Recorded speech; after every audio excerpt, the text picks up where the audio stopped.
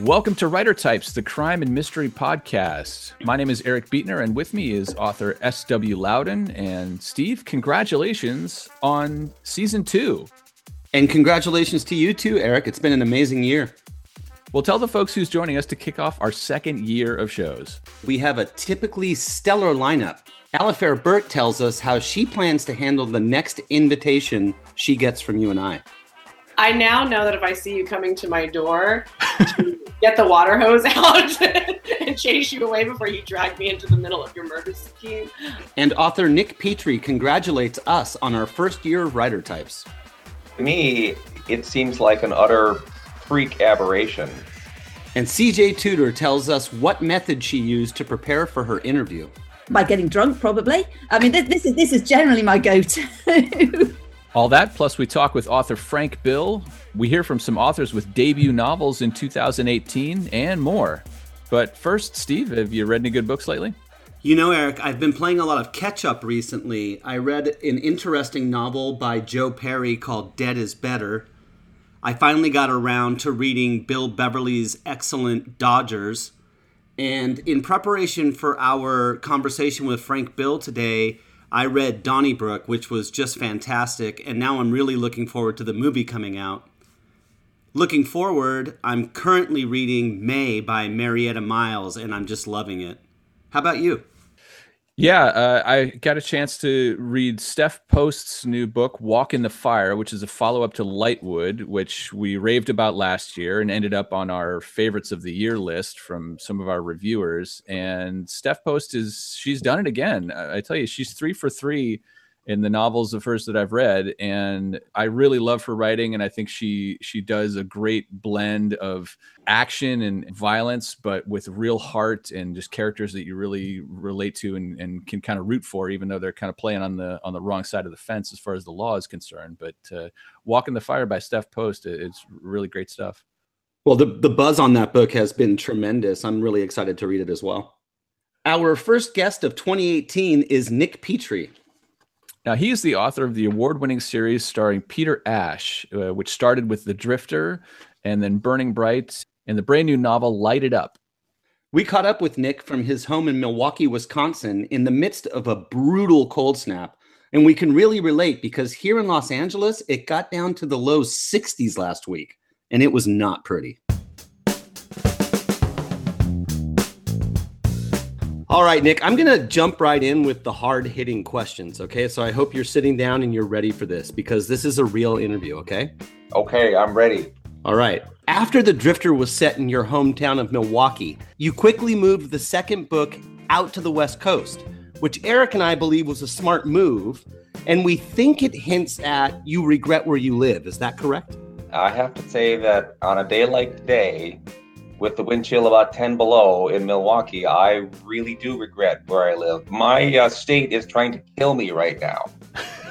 Do you feel like your state has motive? I don't know. That's a really good question. I've always said nice things about Wisconsin until this last couple of weeks when I'm starting to speak ill of my home state. Well, our state was trying to burn us alive, so both our states are trying to kill us. I think it's the new normal. Welcome to the world. Well, we want to say congratulations on Light It Up. This is the third outing for your character, Peter Ash. And it's really key to his character is his military service. And I know you did a lot of research with veterans. What are some of the most interesting things that you learned in talking to vets? There are a couple of components that I tried to build into Peter's character. And the thing that I don't know if it surprised me the most, but it certainly struck me the most, is that a lot of people that I had met joined the service to try to help, to be part of the solution. And these were folks who'd been in the military, almost since right after 9/11, people who really had signed up almost as a direct response. When I was growing up, you joined the military to pay for college or to leave your small town. And I think those things are still true. But for me, the thing that really stuck with me was this idea of trying to be useful in the world and to really try to help solve a problem. And that's a great character quality for a hero, for sure. But I didn't invent it. It was something I saw in others first. Eric, that's kind of why you got into crime writing, right? My whole thing was I kept having ideas for great crimes that I thought certainly would work, and absolutely I would never get caught, but I never actually had the gumption to pull them off. So I figured I'd just write about them. Well, it's much better than prison. I have no interest in going to prison. Really, none? None. I would not be successful there. I'm too pretty. So, Nick, back to you. Your first book, The Drifter, I mean, it won all of the awards everywhere. You were winning awards that were not even for crime fiction or even for books. I was nominated for some awards. I did win a couple. From our perspective, you're a huge winner. And what I want to know is, do you get a skewed perspective from that? Like, your idea of writing books now is like, I write a book, I get showered with the awards, and then everybody's eagerly awaiting my next one. Is that your experience as a writer? What you forget is that I spent 25 years writing books that nobody read before The Drifter came out. So to me, it seems like an utter freak aberration. And I also think that the secret to being good at something is to never quite believe that you can do it. I don't know if it's an underdog mentality or just an insecurity maybe, but I don't ever want to be one of those guys who thinks that, whatever comes out of his word processor is genius. My default is it sucks. And that, gets me revising more, working harder. I actually really think that this whole concept of somebody being talented is way overrated. I think hard work is a much more valuable skill to try to do something good. In that spirit, do you have a pretty strict writing regimen? Do you sit down and say, I have to write X amount of words, or I have to spend X amount of hours in front of my computer every day?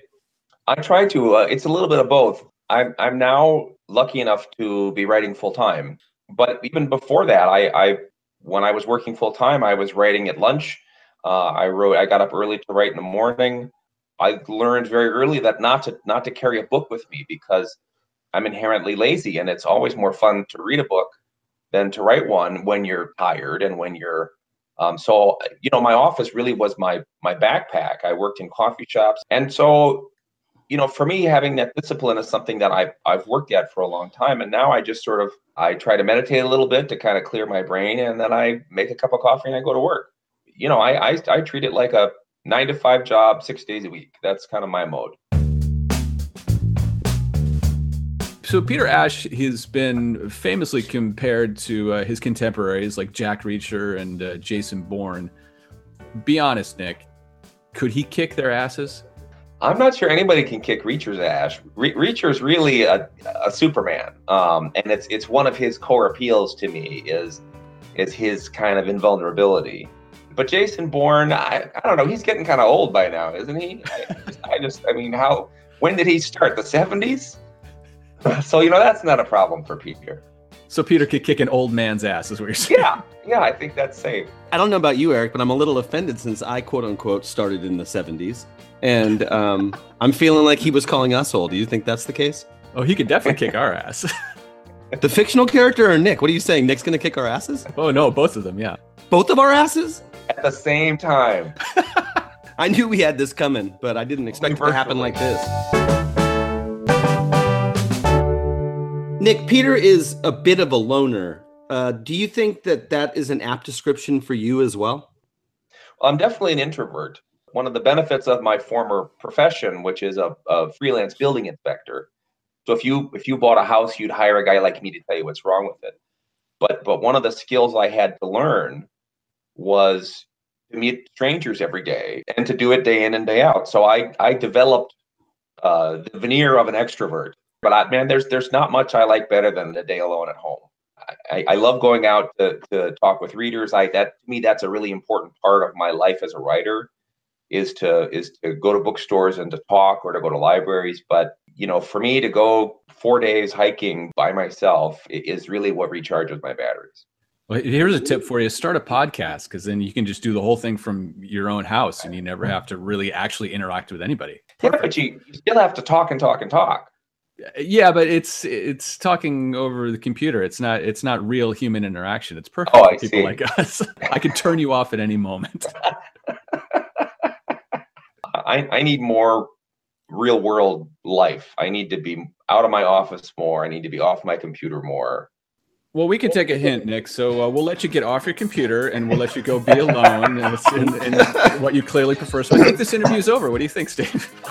Yeah, I think it's been over for a while, Eric, and frankly, I'm a little hurt. Anytime you guys want to have this conversation, it's really not very painful because you're very far away. That's the best way to keep us, Nick. You found our secret.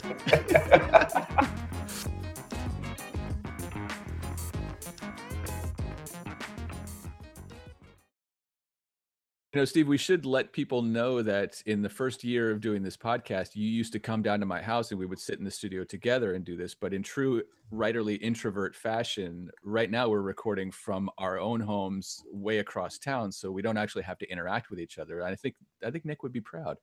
I have to let you know, Eric, that you're making the assumption I'm recording from my own home. I'm recording from a home in my neighborhood, but I like to keep it loose. And also, I felt like having to get dressed every time I came down to your house was a bit of a burden. And, the beauty of recording a podcast is maybe you're wearing pants and maybe you're not. I thought we were close enough that was understood that was optional.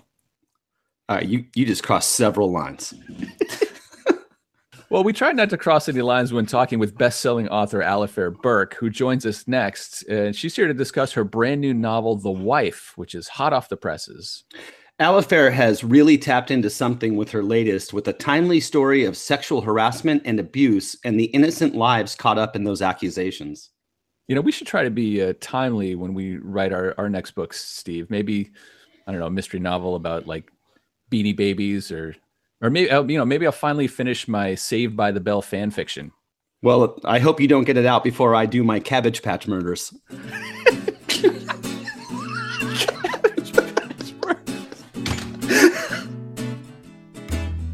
So, Alifair, congratulations on your new book, The Wife. Now, this is following up on your previous book, The Ex, which I know they're not in a series, but it seems like you're backtracking through relationship phases. So the next book is what, like the awkward office flirtation or what? Yeah, exactly. It's like I'm getting very lazy with my titles. I just look around and like, that person is a sister. The next book would be The Sister. Yeah, the books, they're standalones, but there's connections in weird ways. One of the characters kind of shows up and they're part of the same world, I guess. You've written about cities you've lived in, drawn from cases you've worked, and even used real names like McKenna Jordan by the book. So, what do you say? Well, what should we assume about The Wife then?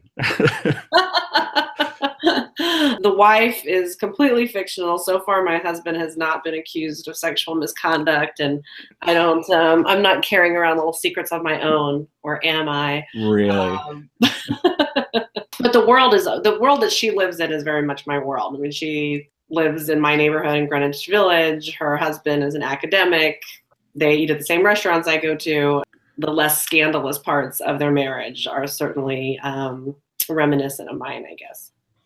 Well, now your publisher sent along a list of talking points and potential questions to ask, but I noticed that not on this list is, to me, the most obvious question, which was, what did your husband think when he read it? Did he think you were trying to say something and send him some messages? You assume my husband has read it. I think he's on page 150. He's really going to hear about this when he gets home from work. I'm like, you're still not done? Like, I can't go giving interviews when my own husband hasn't finished the book. He's like, no one's going to ask you if I finished reading the book. So now I can tell. Our job is done here, Eric. Our job is done. There you go. Breaking up happy marriages. The next book is called The Husband Who Didn't Read the Book. Part of me is kind of like, maybe he doesn't want to read some of the thoughts that are in there about, do wives and husbands really know each other, and does each person have a secret side of them that the other doesn't see? I think about that when people read my work and they know me. It's inevitable that they are looking into it. It seems to me that they're reading it. Whenever you read someone's work and you know them, you kind of hear their voice in it, and that's kind of like, whenever I write anything involving sex, I'm like, my dad's going to read this. Can I cut those pages out? Can I ask my publisher to print a separate copy of the book that is redacted? Steve and I like to ask advice of authors such as yourself, and that would be the smart thing to do. But you are also a lawyer, so we're going to skip the writing advice and go right to the legal advice. Oh, God. Okay. So let's say Steve and I show up at your door and we confess to you under lawyer-client privilege that there's a body in the trunk of the car. What is your legal counsel? I now know that if I see you coming to my door to get the water hose out and chase you away before you drag me into the middle of your murder scheme, I would, well, I can't tell you what I would say because then I'm violating attorney-client privilege because you haven't actually secured me yet. Eric, I tried to tell you he was going to get you on a technicality and you wouldn't listen. Either way, we're going to prison. You're all going to jail. Fictional prison, Don't Eric. talk to the cops. That's my advice to you. Okay, good tip. But speaking of legal advice, you're also a law professor. Do you think you'll ever teach writing? And if so, what would be your first lesson? I've never taught writing, and I'm nervous about doing it because I think I'd be bad at it. Because to the extent I give people advice, it's just, hey, you should turn off the internet and write instead. And you should write every day and keep your butt in the chair. And I don't really know what to say other than that. Well, let's flip that really quick. What's either the best or worst writing advice that you've ever gotten? I wouldn't say it's the worst advice, but for people who were looking, they thought because my father is a writer, they were just convinced that like I had gotten some insider knowledge, like I had learned the secret of how to be James Lee Burke. And they're like, what writing advice have you gotten at the knee of your father? And I can honestly tell you the only thing he ever told me was hit the return carriage more often because people's eyes need a break and they like to see white space on the page.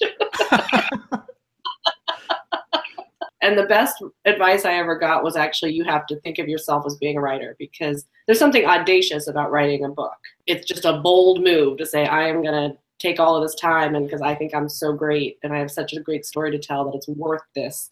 It was actually an academic giving advice to other academics saying you have to think of yourself as a writer and treat yourself as such, which means making time for it, turning off the internet, explaining to your family, I'm about to go to the garage while you feed the kids because what I'm doing is actual work. It's not a hobby. But I think you have to do that or it doesn't get done. If you think of it as a hobby, it won't happen. I would agree with that. So the wife, I mean, it really seems almost ripped from the headlines this year with the Me Too movement and sort of all this attention on sexual harassment. The headlines ripped from me. Aha. Well, that's my question is, I mean, we all know how long it takes a book to go through the whole process and for it finally to come out. It's not like you had this idea in late September and now the book is here. So how were you so prescient to know what the nation would be talking about? I started this book 2 years ago. Oh, wow. I think, yeah. You know, I don't think it took the current Me Too movement or the reckoning that everybody's calling it. It didn't take Harvey Weinstein for us to know that there were beloved men who seemed nice, men who were good dads and husbands, who apparently behind closed doors have another side and turn into predators. It seems like the inevitable cycle is first you hear the news and there's a shock. It's, no, not him. He seems so nice. He is a dad who gives everybody Jell-O pudding pops. Like, it's not possible. And then the second phase of it is the prurience of it, of he did what? He touched her where? He carries around Quaaludes, you know, those kinds of things. And then there's this betrayal of, I can't believe that I thought he was a nice guy. Someone must have known. How did he get away with this? Who was complicit? Who was emboldening him? And eventually that blaming gaze seems to go to the wife. And it seemed to me just as plausible that the wife would be least likely to know. I just started to think, you know, what would it be like to be one of these wives who finds out about the allegations about her husband? And part of the slow burn of the book, I think, of the wife is Angela Powell, just every morning waking up wondering, you know, what's going to come out today? You know, what else don't I know? This is your 12th solo novel. How do you think your writing has evolved since your first book? I think when I first started, I believed kind of my greatest contribution to the genre was my knowledge of criminal law. I was a prosecutor. I had worked in a police precinct as a liaison to the police department for a couple of years. I knew the ins and outs of that world. And I think because I thought that was my strength, I relied on that a lot. It was my go-to move. So when I look at my first novel, I realized there are whole pages where I'm geeking out on the world of law enforcement, both in terms of culture, but also the actual ins and outs of legal process. And I'm much less likely to do that now. I like to hang on to the culture piece of it. But if I find myself explaining why someone got a search warrant, I'm like, nope, unless that's advancing plot or setting or character, I take it out. In part, that's because I've become more confident in the other parts of my storytelling, that I can carry a book without necessarily putting on my law professor hat. So if you had the chance to go back and revise that first novel, do you think you would? No. I think that would be painful. I'm not sure how long the book would be. It'd be a novella.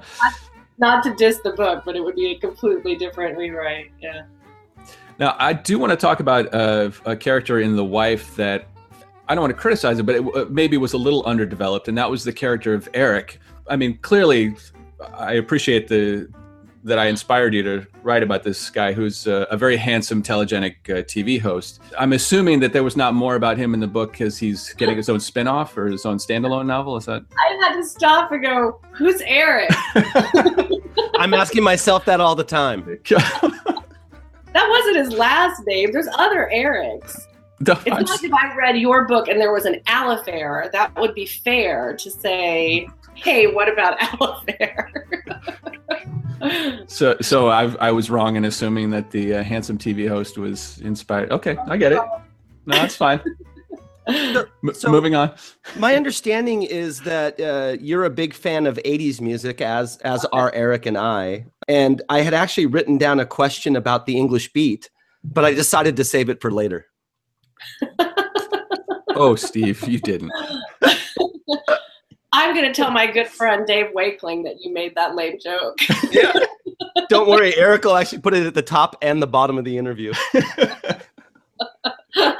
Maybe we should put all scenes in our book where somebody looks at the mirror in the bathroom. We can see how many English beat references we can. That's a good title for a mystery. Ooh, that is not bad. See, you can have that one. I'll let you keep going. You also co-write a series with Mary Higgins Clark. I just want to know, do you ever see yourself getting to the point where you're bringing in one of the young guns to co-write a series with you? Oh, wow. That just completely made my head spin. I'm like, that had never even dawned on me. I don't know what it would be like to be someone like Mary who has so many ideas that she's unable to write them by herself. You know, that Is that Mary calling right now? She's got a new idea for a book? My good friend, Mary Higgins Clark. Dave was on the other line. I'm sorry about that. You guys edit it, right? Yeah. Well, unless it's Dave Wakeling. If it's Dave Wakeling, then we want to talk to him.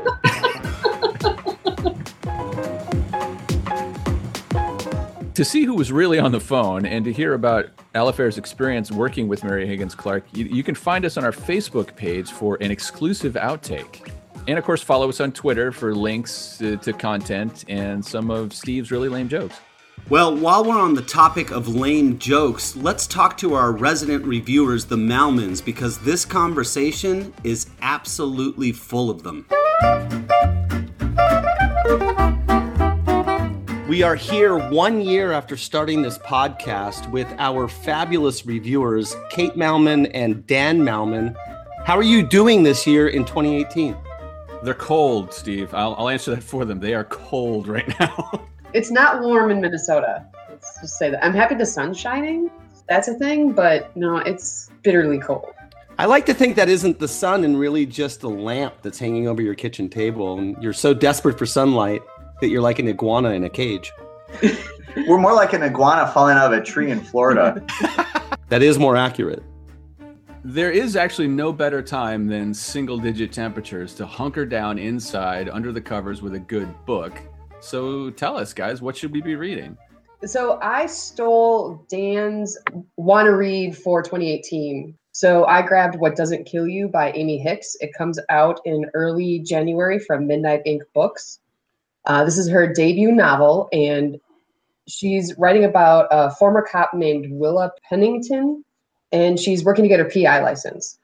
So one day her parents' neighbors ask her to go help their daughter move out of her abusive boyfriend's house. And Willa agrees. She shows up. Girlfriend is missing in action, and the boyfriend is found dead in the house with 2 shotgun wounds. So she immediately jumps in and tries to help figure out where the boyfriend is and who committed the murder. Amy Hicks has laid out a very wonderful, very tight story. There are no wasted scenes in this. Everything moves the plot forward. And for a debut novelist, she's done a really good job showing a lot of restraint. Sometimes you read a debut novel from an author and they just all of the plot goes on the page in the first 2 chapters. Here, she does a really good job of teasing out the plot. Once you get in, she adds a little bit more, one more layer. And there are some things that she writes at the beginning of this book that then play into the end that you wouldn't have ever thought that they were tied together. And that is high praise. That's exactly what I look for in a book, Kate, is what you described, is no wasted scenes, no information dumps. That kind of stuff is the fastest thing to get me to put a book down. Yeah, there isn't that one paragraph of, and here is all of the exposition that you need to know. No, she does a really good job pacing it all out. All right. All I have to say is, Kate Melman, stop taking my stuff. So for my piece, I use comics and graphic novels as palate cleansers. So I'm talking today about The Vision, Volume 1, Little Worse Than a Man by Tom King, who's currently writing Batman, and Gabriel Walta on art. This is the miniseries that won the 2017 Eisner Award for Best Limited Series in Comics. The Eisners are kind of the Academy Awards of comic books. I'm just going to drop a little comic knowledge. Will Eisner, Dan, take that. Whoa.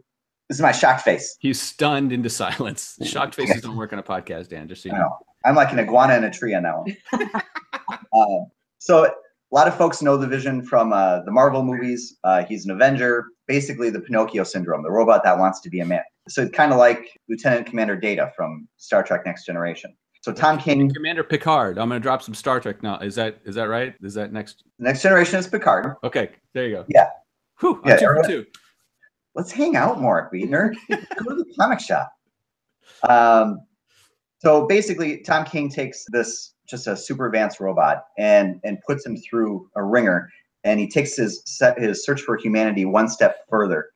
He has the Vision create his own family. He builds his own wife, his own son, and his own daughter. The Vision trades in his superhero costume for a shirt and tie, and he basically kisses his robot wife as he leaves to go to work every day. And man, have I been there? I mean, it's this ultra 1950s repressed suburban dream where we're going to be real even if it kills us. Then the Vision's wife gets embroiled in a murder mystery that she's keeping secret from everybody else. It's almost a Double Indemnities type vibe. And I know that I tossed out a cinematic reference for Beatner. You had me at robot murder mystery, so I'm good with that. This is an incredible read, and I recommend it highly. Dan, it seems like you really related to the robotness of these characters. How did it make you feel about your own robotness? I mean, for a robot that gets up every morning and puts on a shirt and tie, I mean, I related completely. You know, what about kissing your robot wife goodbye? She's out of the house by 5 a.m. every day. That's a dedicated robot wife right there. Well, she doesn't sleep. She's a robot. I don't need to sleep. That's right. Wait, are we robots? I don't know, but I need to be rebooted. Oh, this is the awakening moment right now. They've become sentient.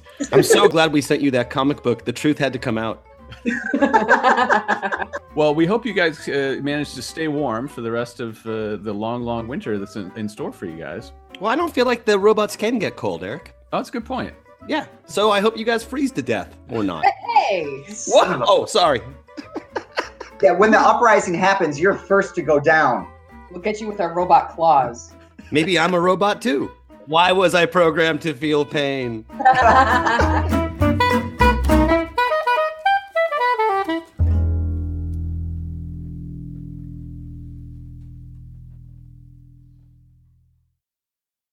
Hey, Steve, do you remember that special anticipation that came with your debut novel?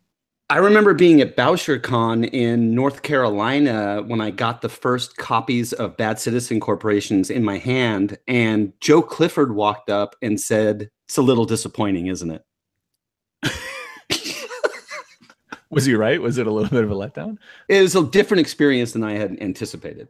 Well, we have a debut author on next, and we could only have wished for the attention that her first novel is getting.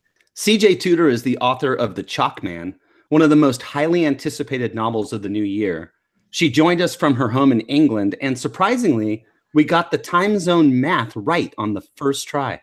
That's good for us. We've turned over a new leaf in our second year. It's not me who keeps getting it wrong, Eric. This book is getting tremendous advance buzz. Everyone is talking about it. I just want to know, like, how does it feel to have all this advance praise of your book? We don't want to freak you out or anything. Is there a lot of pressure? It's kind of terrifying. To be honest, I don't think you can really think about it too much.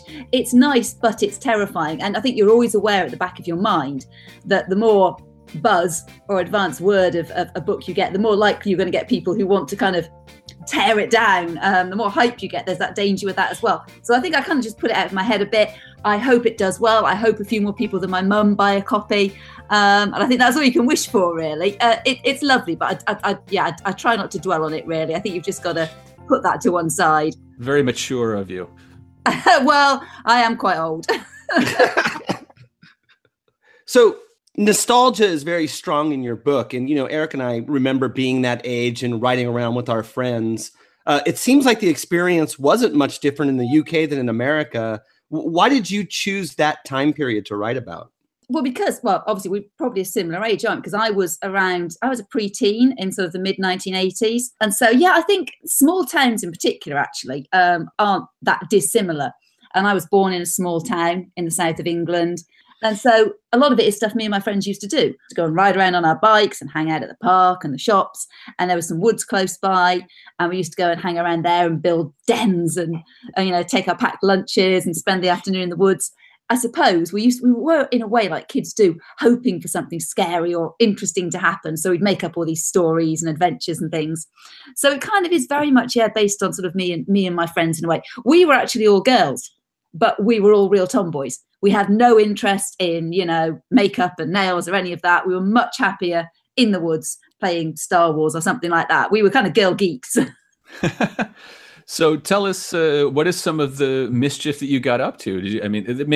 I should preface this, maybe that does not involve finding a dead body like happens in the book, but... I remember like we said, we were all quite obsessed with, we used to read things like Stephen King, and we were all quite into sort of creepy, dark stuff, I think. I do remember once there was this playground that we used to call the kind of the weird playground. It was a bit like in the book. It was the one that, it was just a playground, but it was the one you didn't tend to go to as much because I don't know. Sometimes there'd be bigger kids hanging out there and there was only an alleyway to get there. So you kind of didn't want to get stuck there where you couldn't escape. And it used to back onto this, it must have been someone's old garden. It was really overgrown. And they had what we used to call the old air raid shelter. It was like a big Anderson steel hut thing. And it was just really weird and creepy inside because it had all these old newspapers dating back to the 1940s. And it had this really old Silver Cross pram that we convinced ourselves had what looked like bullet holes in. And this was the story we told ourselves. It probably wasn't, but we sort of made up this sort of story about this place, and it became this really creepy sort of thing in our heads. Sounds like you've been a storyteller your whole life. Let's fast forward to present day. Do you let your own child run around unsupervised like we all used to?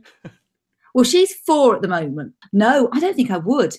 You don't know, do you? I think, it sounds like I sound very old saying that, but I wouldn't know. I wouldn't want her to go too far away unsupervised until she's at least 30 or 40, I think, to be honest. I think she's probably safe then. Yeah, I do that with my daughters. I look back at the stuff that we used to do as kids in the 80s, and I think there's no way I would let my girls do that. just wave as you're going out the door and be like, all right, I'll be back by dinner. Maybe not. See you at tea time. My parents didn't let me do that. They insisted. They would be literally pushing me out the door at 8 o'clock in the morning, and they'd be like, see you at lunch.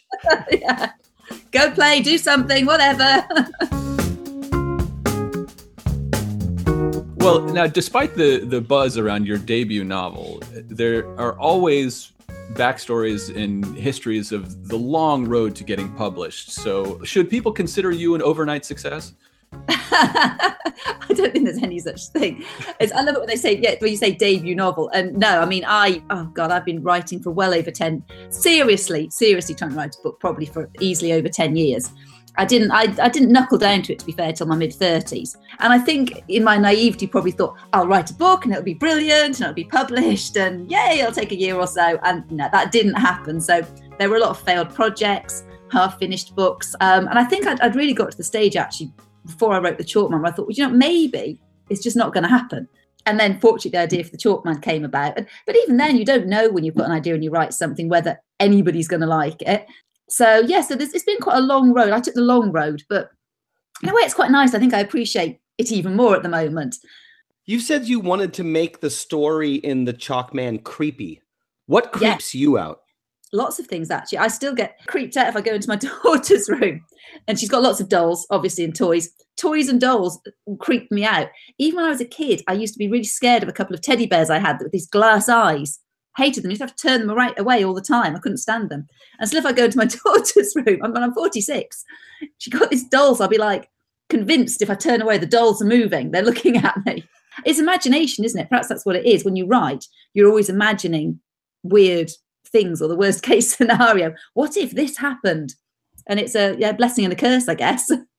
Well, I want to thank you for vindicating me, because Eric, I've told you for a long time now that my teddy bear phobia was not weird.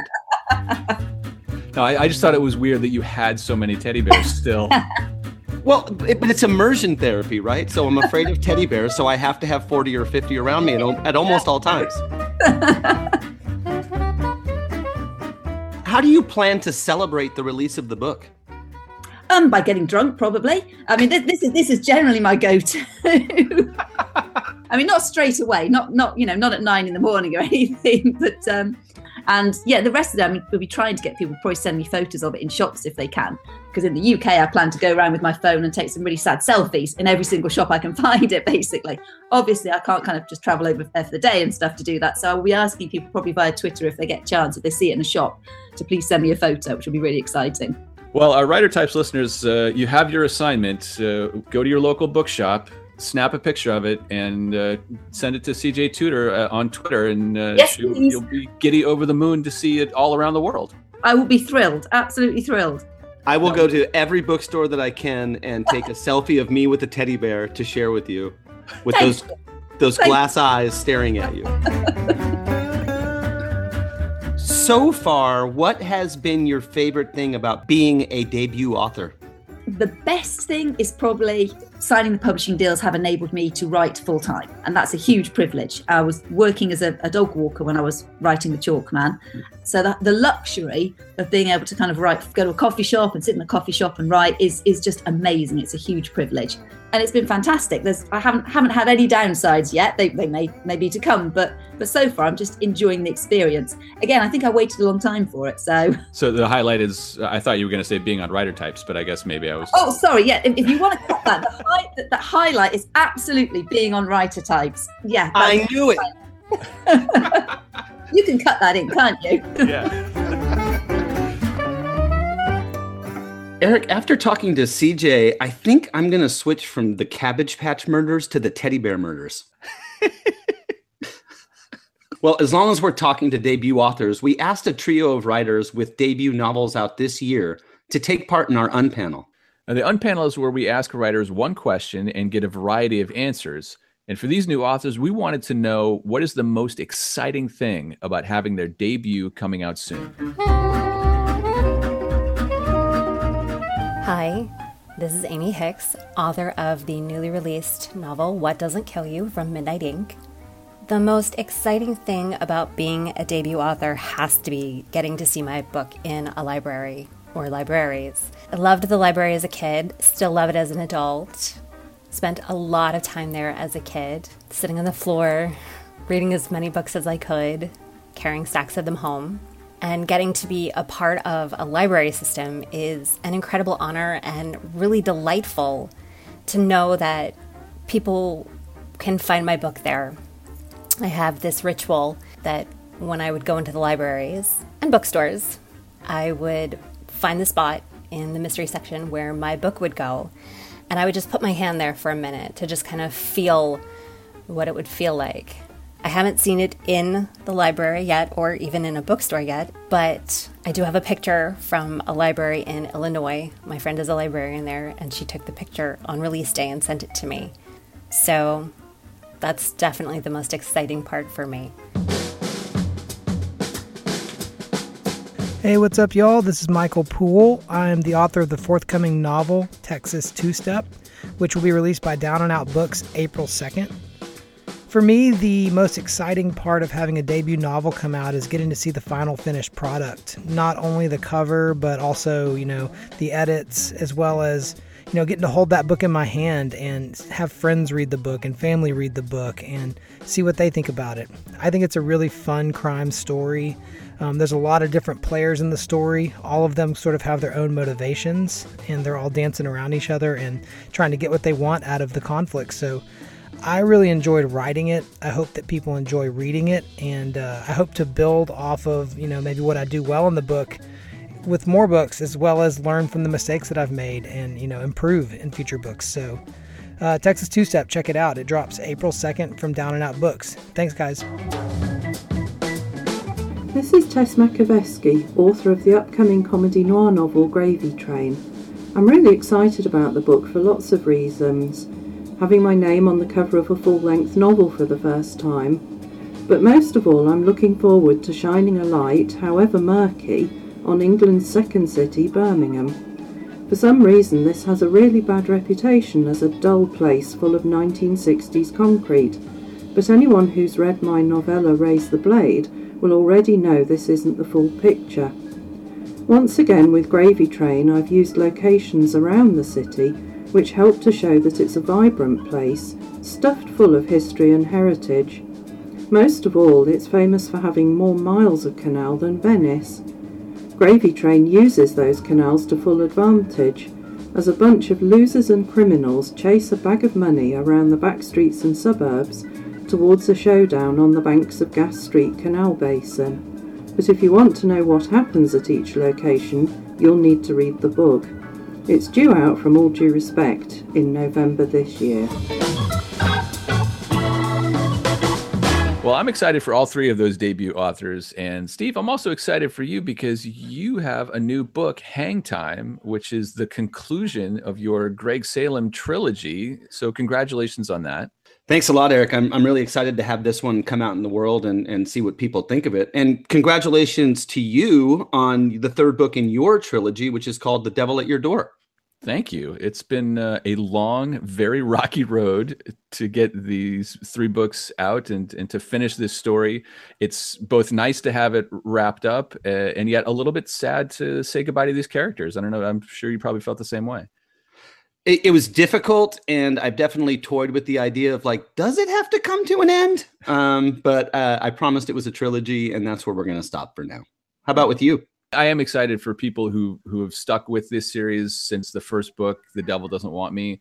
And I certainly hope that I've done the conclusion justice for these characters. And again, I'm sure you probably feel the same way. It's like you set up this world, and then you hope that when people get to the end of it, if they've taken the time to follow you all the way to the end, that they don't read that last page and then go, oh, dang it, you didn't stick the landing.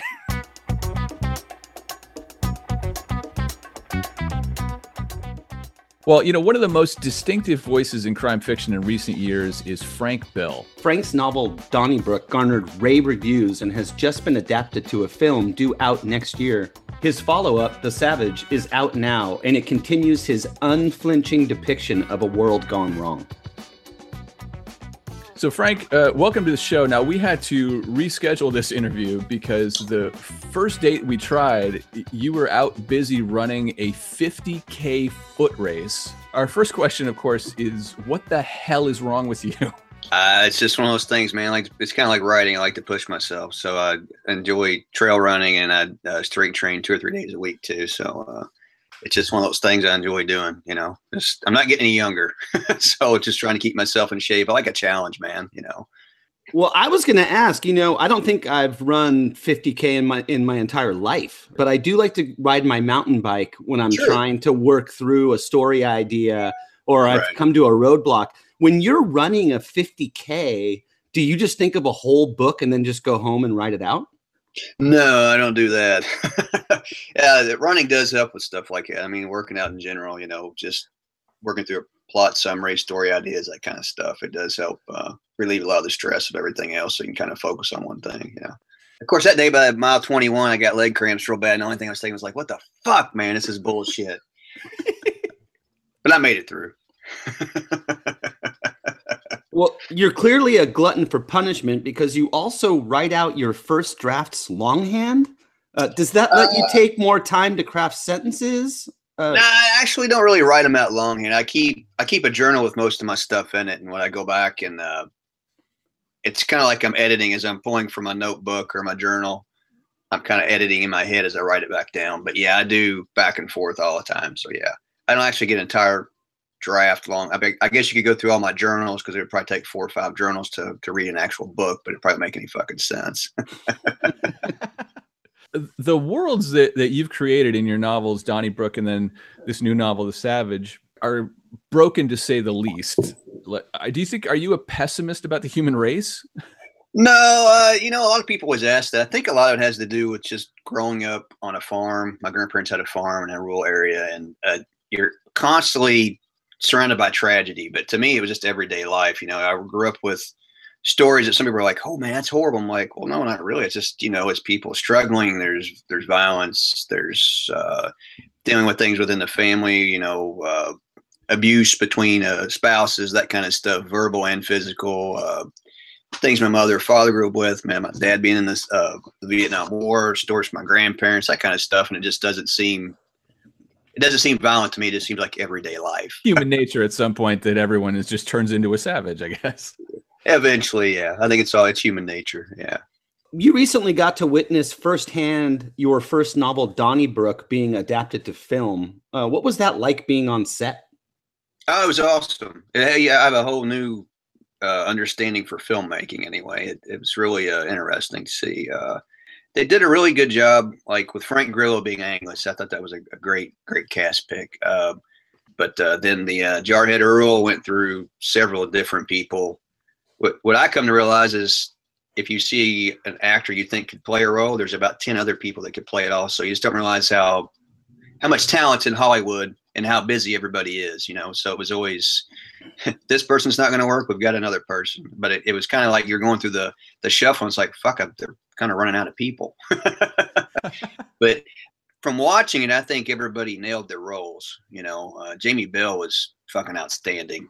Yeah, they pretty much nailed the characters from the book. Yeah, they did a really great job as far as setting up areas for the sets and stuff. I mean, even the bar they picked is a real little dive shithole of a bar. I mean, it was just, it was in this small town.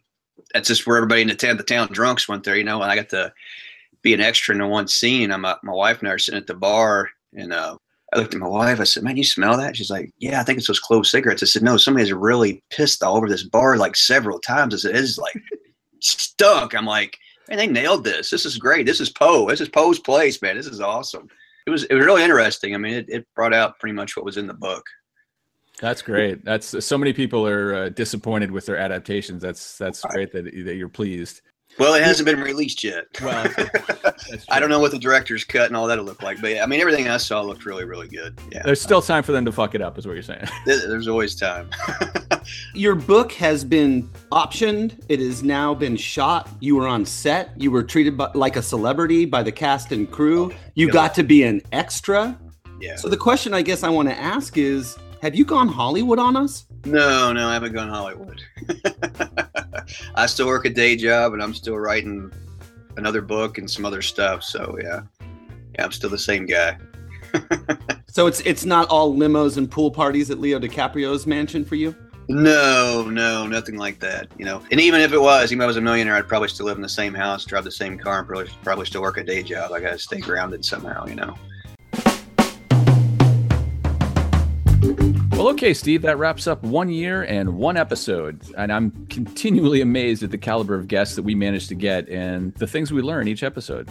Like Nick Petrie, who taught us that it's good to live in California in the wintertime. And Alifair Burke, who taught us to always put your phone on mute when doing an interview. And CJ Tudor, who taught us to be afraid of teddy bears. Very, very afraid. This show is produced and edited by Eric Beetner and S.W. Loudon. And you can find out more about Steve's books at swloudon.com. And you can find out about Eric's books at ericbeetner.com. Join us again on Writer Types. Thanks for listening.